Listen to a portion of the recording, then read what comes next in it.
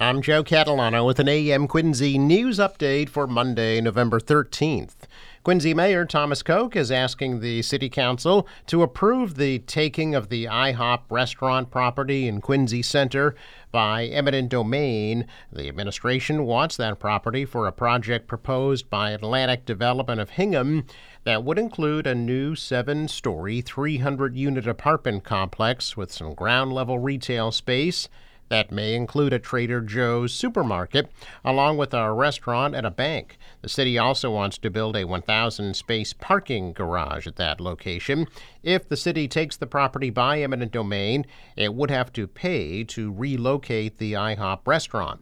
The property is owned by LBC Developers of Boston, who also own the nearby Nova Suites apartments. The city has applied for a $75 million state grant for the parking garage project. Construction begins today at the intersection of the Hannon Parkway and General McConville Way intersection in Quincy Center.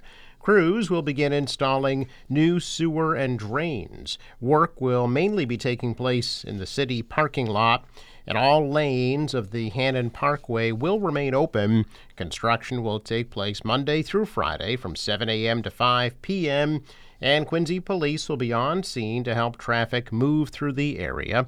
C. Naughton Corporation is the project contractor on the job. The work will continue through the first week in December. A pedestrian was killed yesterday after being struck by a tractor-trailer at the junction of two major highways in Canton. State police said the incident occurred shortly before noon on the southbound side of Interstate 95 at exit 26, where the highway merges with Interstate 93. Heavy traffic was reported in both directions through the area, while numerous state police troopers responded to the incident, including the crash reconstruction team and crime scene services. State police did not provide information about why the pedestrian was on the highway or the victim's identification.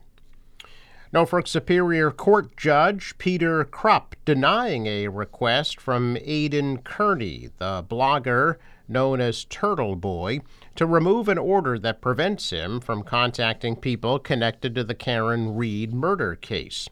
Kearney petitioned the judge to remove the stay away, no contact order that was imposed on him at Stoughton District Court following his arrest on charges of witness intimidation, conspiracy, and picketing a court proceeding.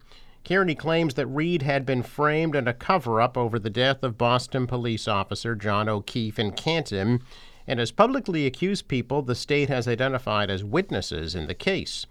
In the 21-page decision, the judge wrote the defendant has berated witnesses in the Reed case, badgered them, although they've indicated that they do not wish to speak to him, and pressured them to change their testimony.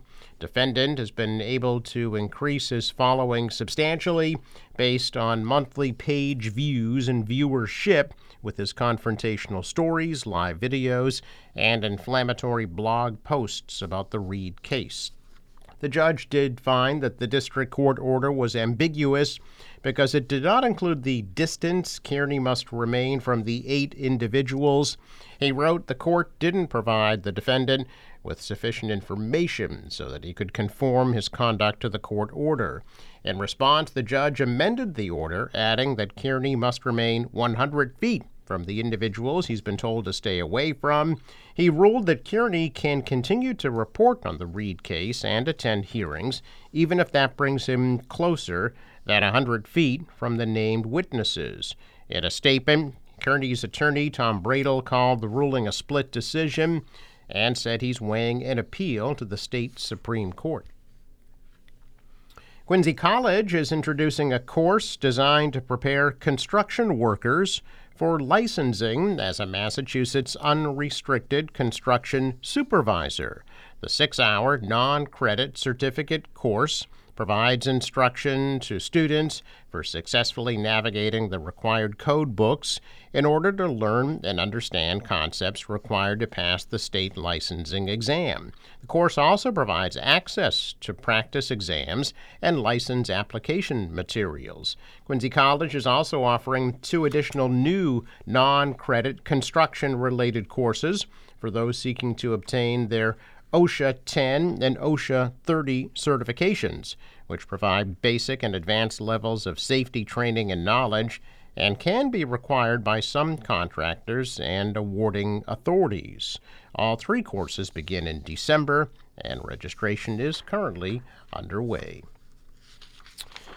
Now, the MBTA says it has a plan to remove all of the slow zones on the subway system by next year. General Manager Philip Eng presented the agency's plan to end the speed restrictions at a meeting of the T's Board Safety Subcommittee last week. Eng said there are currently a total of 191 slow zones. He hopes to remove 39 of them before the end of this year. The remaining 52 will be phased out next year. Eng said the red and green lines have the most speed restrictions. He called this a pivotal time for the T. Back in September, the T admitted it had added more new slow zones than they'd fixed. The slow zones were put in across the system as far back as last winter by then interim General Manager Jeff Gonneville after potential safety issues were found on all major lines. The T said the slow zones have been needed to repair aging infrastructure caused by years of underfunding. Eng said once all the track repairs are finished next year, he hopes to start a new track renewal program.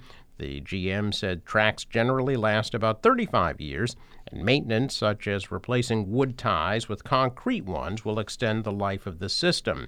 The T plans to hold open houses to share information about the projects and take questions from riders in the near future. Massachusetts shelters have reached capacity, meaning that families, including migrants arriving from other states and residents weathering a housing crunch, will be placed on a wait list rather than provided housing as we move into the winter. Governor Maura Healey said the state will start a wait list when the number of families in emergency shelters reach 7,500. Emergency Assistance Director General Scott Rice said that Thursday the threshold has been reached. Families will be placed through the end of the day, and beginning on Friday, they were put on a wait list. Officials said they're working to move families out of emergency shelter to more permanent solutions, which will open up beds, including bulking up benefits in the home base rehousing program from $20,000 to $45,000 and more benefits for landlords. Families can still visit emergency assistance officers or the Quincy Family Welcome Center to be screened for eligibility.